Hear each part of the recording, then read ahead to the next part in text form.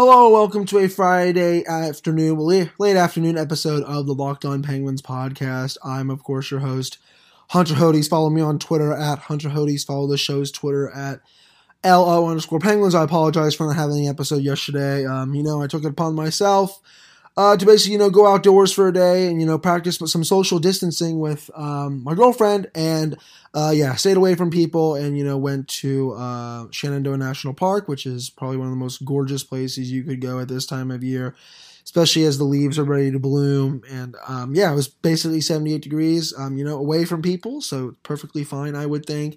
But you know what, back today, I'm back in my house, quarantining, the same old usual stuff.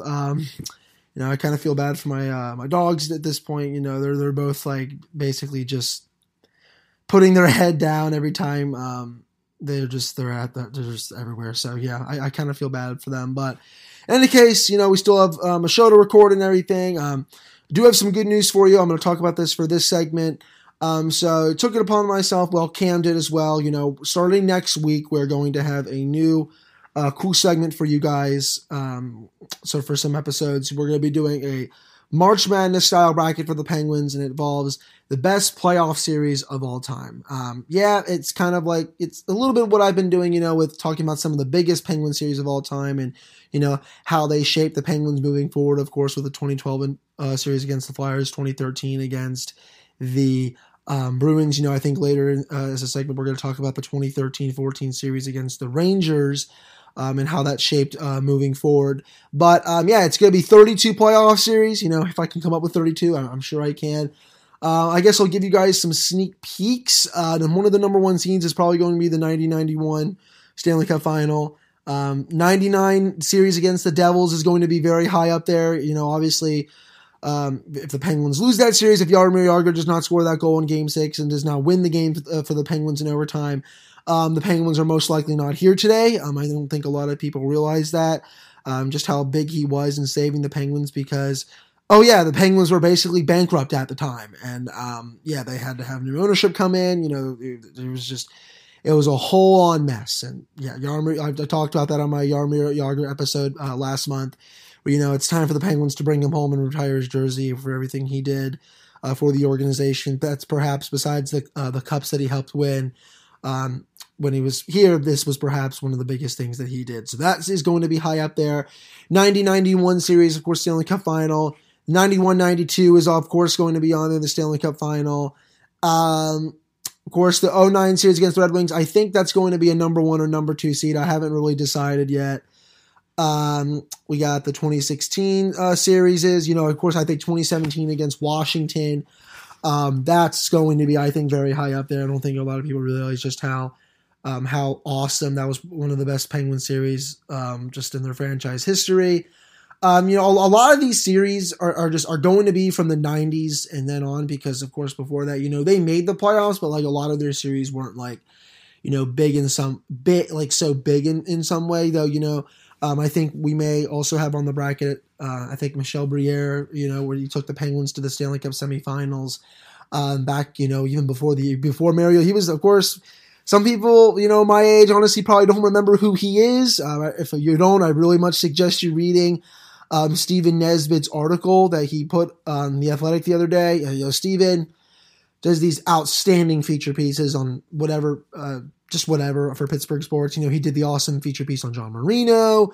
He did the awesome one on Minkah Fitzpatrick. He did the awesome one on Tristan Jarry. But, perhaps his best work, honestly, came for this Michel Briere piece. It was just so good. I remember, I have this magazine, honestly, upstairs where it was the 50-year anniversary. I think one of my buddies gave me this a couple years back for the Penguins' 50th anniversary, and it is a bunch on him and just, how he was the Penguins' first superstar, and some people don't realize, besides Mario Lemieux, there is not the only other number retired is Briere, and no other Penguin has worn 21 since his fatal car accident. No Penguin probably ever will wear the number 21 after that. But yeah, like I said, I really suggest you guys reading that feature piece.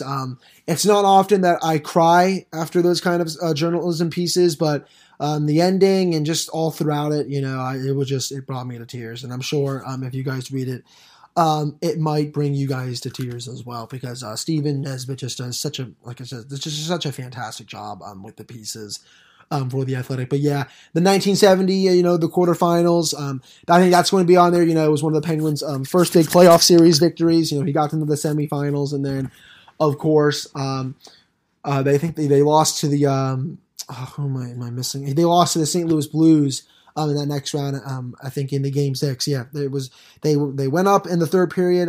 Briere actually put them up, and then 50 seconds later, the Blues tied it. And then I think they went on to win the game in the third period. The Penguins just couldn't get to the Stanley Cup final that year. But boy, they were really, really close. And just like I said, just reading that article and just seeing all the stories, that someone like Scotty Bowman said about Briere and his family and everything. I really wish we could have gotten to see more of him. But like I said, great piece. That's going to be on there. Probably some late 80s series, on there, like I said, as well. A lot of the 90s, even after probably some of the 92, 93 series as well, even though we all know what happens that year with the Islanders. We're not going to talk about it because I don't think any of us need to get PTSD from that. But, I'm really excited to bring you guys this. We're going to make the matchups this weekend, Cam and I, and then next week he's going to come on maybe for an episode or two. We're going to break them down. We're going to put them on the Locked On Penguins Twitter, LO_Penguins. They're going to be on my Twitter at Hunter Hodes.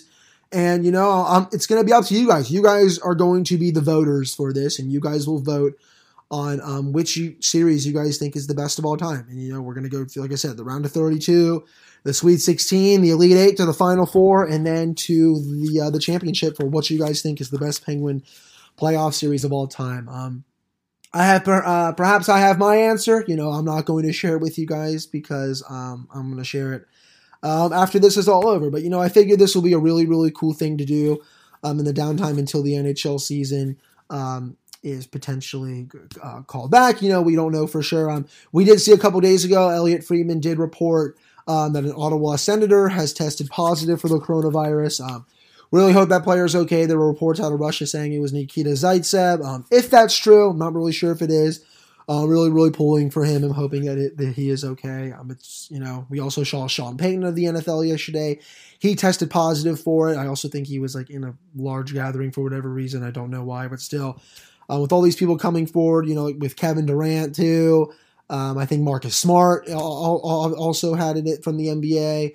I really hope these people, they're okay. They're self-quarantining in their homes, and hopefully, they'll bounce back, and they'll be healthier than ever. But we're gonna probably have more sports players test positive before this is all over. Hell, I'm putting that on 110%.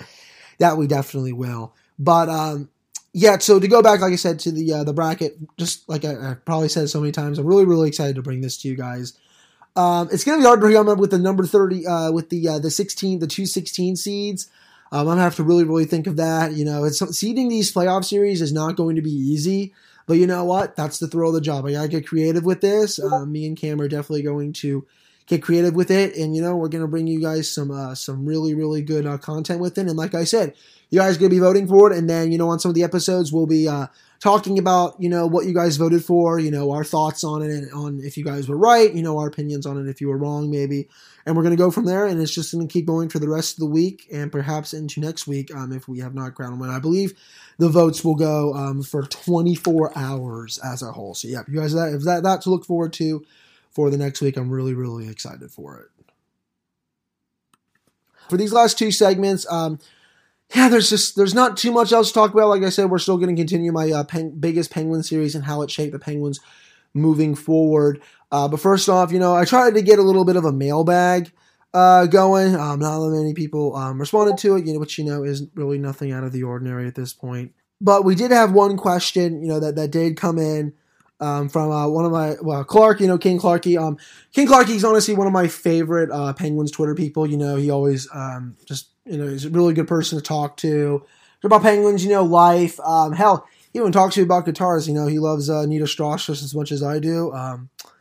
Clark, yeah, if you are ever going to get another guitar for Nita Strauss, please do that because she just has some of the best guitars. But he asks, what are you doing with any extra free time that you found yourself having with the way things are now? Okay, so that's a good question. So what am I basically been doing now? So with any extra free time, Honestly, I've just been going on YouTube.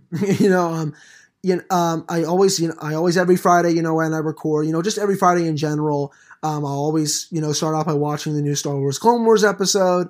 That show is outstanding. If any of you guys that listen to this podcast watch that show, bravo, because that show is just outstanding. The 7th season has been really, really good so far, though.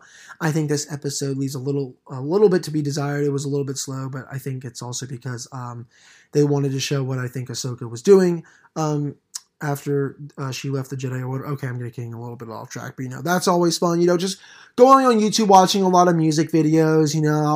I'll go from watching, a video from Warrant, from the 80s. I've said this before a lot of times on the podcast. For those that don't know, I am a very, very big rock fan. I love 80s rock. I love 70s rock. I also think some bands are overrated that people don't think are overrated, like the Rolling Stones. I think they are vastly overrated. I think Bruce Springsteen is also overrated. If you would like to call me out on that, it won't be the first time that I've been called out on it by it. I've had a couple of my friends say, I'm a complete idiot. It's nothing out of the ordinary, but, I'll do that. Honestly, I'll go for a walk around my neighborhood. I think I can't honestly recommend that enough. Just go outside like once a day, just walk around, Of course, always practice social distancing. Don't be an idiot and go to a bar or anything like that. I know I probably touched on this every episode this week, don't be like those idiots down in Florida and all that who, they made quite an embarrassment of themselves on that CBS News report that was circulating Twitter. A lot of famous people were basically talking about that, but yeah, just go for a walk. That I do that too. Like I said, I watch music videos on YouTube. I've gone back and watched a lot of old Penguins highlights from YouTube. There's this really, really great video of all Penguin playoff goals from 2009 to 2019, the 10-year span. Go back and watch those. There's some on there that I totally forgot about. There's such as the some of the 06-07 that little run. I can't really call it a run since they got swept by Ottawa, but some of the goals from that year I completely forgot about. Some of the goals from the next year, 07-08, when I was only about 10 years old, I forgot who scored some of those goals. Those are just that's just really, really fun to do. And honestly, I cannot recommend this enough. Play some video games. That's honestly been my go-to ever since, this pandemic has been shutting down the country and, just canceling everything. Of course, my text tone was not muted, which was my apologies. But in any case, yeah, just the video games is just so much fun, For those that know me, obviously I love Fortnite. I play that a lot. I still think the game is good. It's not what it used to be. I've been playing a bit of Fallen Order a bit recently too. I've been trying to see if I could beat that game. I've seen a lot of really, really good reviews on it. A lot of people apparently like Animal Crossing that just came out. I'm not really too big of a fan of that, to be honest with you. Those kind of games, I know it's rated E for everyone, but those kind of games can just get lost. I know I'm probably dunking on people that like that game, but you know what? It's just, not for me. If it's for you, perfectly fine. But yeah, I just have so much more time now to play video games. I remember when I was back in college, I just didn't have enough. And now with the online classes starting basically, and I'm probably going to have even more time to play video games during the week with my online classes, which is just going to be nuts. But yeah, it's just basically, it's eat, I sleep, I play video games, I watch YouTube videos with music and sports. I go out for a walk every day, especially, and I get to play more with my dog. Which is just awesome. But, other than that, it's just really boring. This sucks. It sucks for a lot of people, especially with everyone losing their jobs, which is just really, really sad. States are now going on lockdown. I saw with California, commencements are getting canceled, which is, me personally, mine just got canceled because I'm supposed to graduate in May. Totally the right thing to do. I totally understand. And I know people are like, well, postpone it or whatnot. I don't really know if that would make a difference, but you know what? You're allowed to be upset about it. I was, of course, a bit upset about it. You're allowed to be upset about that kind of stuff, but still understand that it's for the greater good. If you want to call me selfish for that, you know what? I really don't give a shit. I don't call that being selfish. I just call that, having a perfectly fine opinion on it. That's just my take on that. But yeah.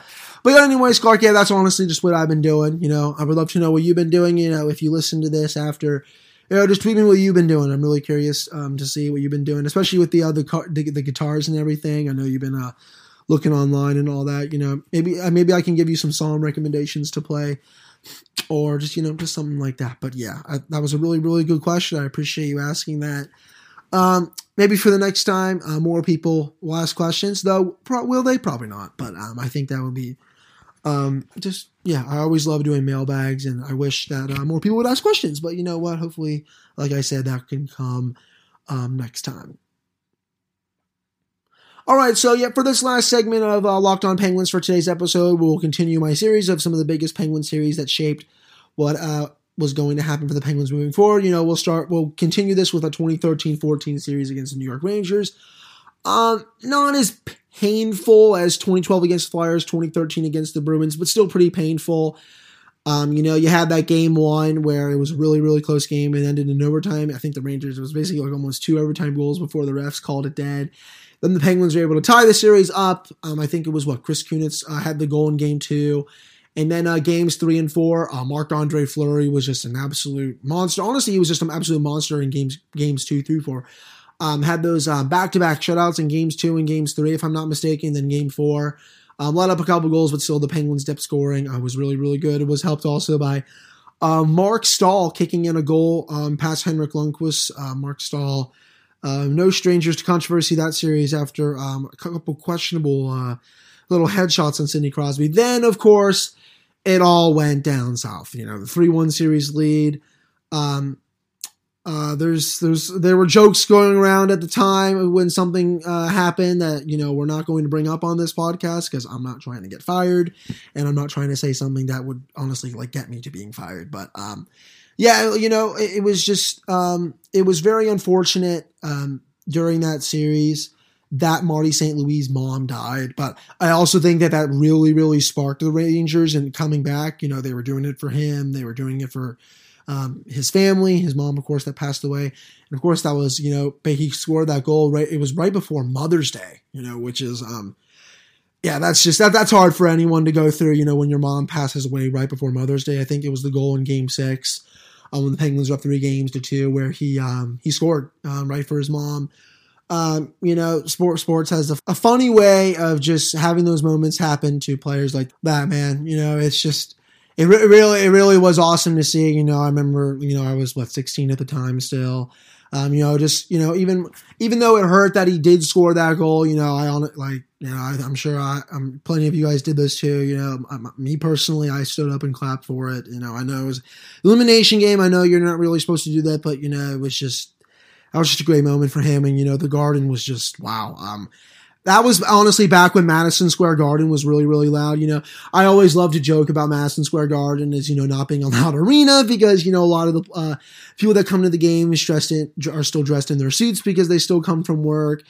And a lot of the lower bowl is just, it's not really sold out, because I think, if I'm not mistaken, a lot of what Madison Square Garden is for down in those lower bowl tickets, they're sold to those companies, those corporations or whatever. And sometimes those people don't buy the tickets, they don't show up, and it just makes it look like there's just not a lot of people there. And yeah, it's just it's just always been a running joke, basically, that Madison Square Garden was never loud. But for that playoff series, and especially for that moment, and that whole Rangers run for them, it definitely was loud. But then the Rangers, they were able to blitz the Penguins in game 5. It still had that amazing Evgeny Malkin goal in game 5 when the Penguins were down 2-0, and I will play it for you actually right here to relive this moment. On the turning stick of Malkin is the Letang pass. Malkin trying to sashay by, and he got it on goal. A save made by Ludwig. He scores!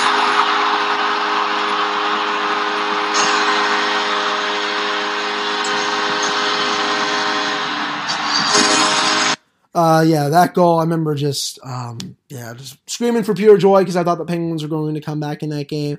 That was just a typical vintage Evgeny Malkin goal, just splits the Rangers defense, gets a shot off, really great save by Lundqvist, and then gets the rebound, and just, man, that goal was just so beautiful. Just puts it in the back of the net. That was still at the time where the Penguins still had their vintage goal song. I think from the 2009 Stanley Cup Final and the 2008.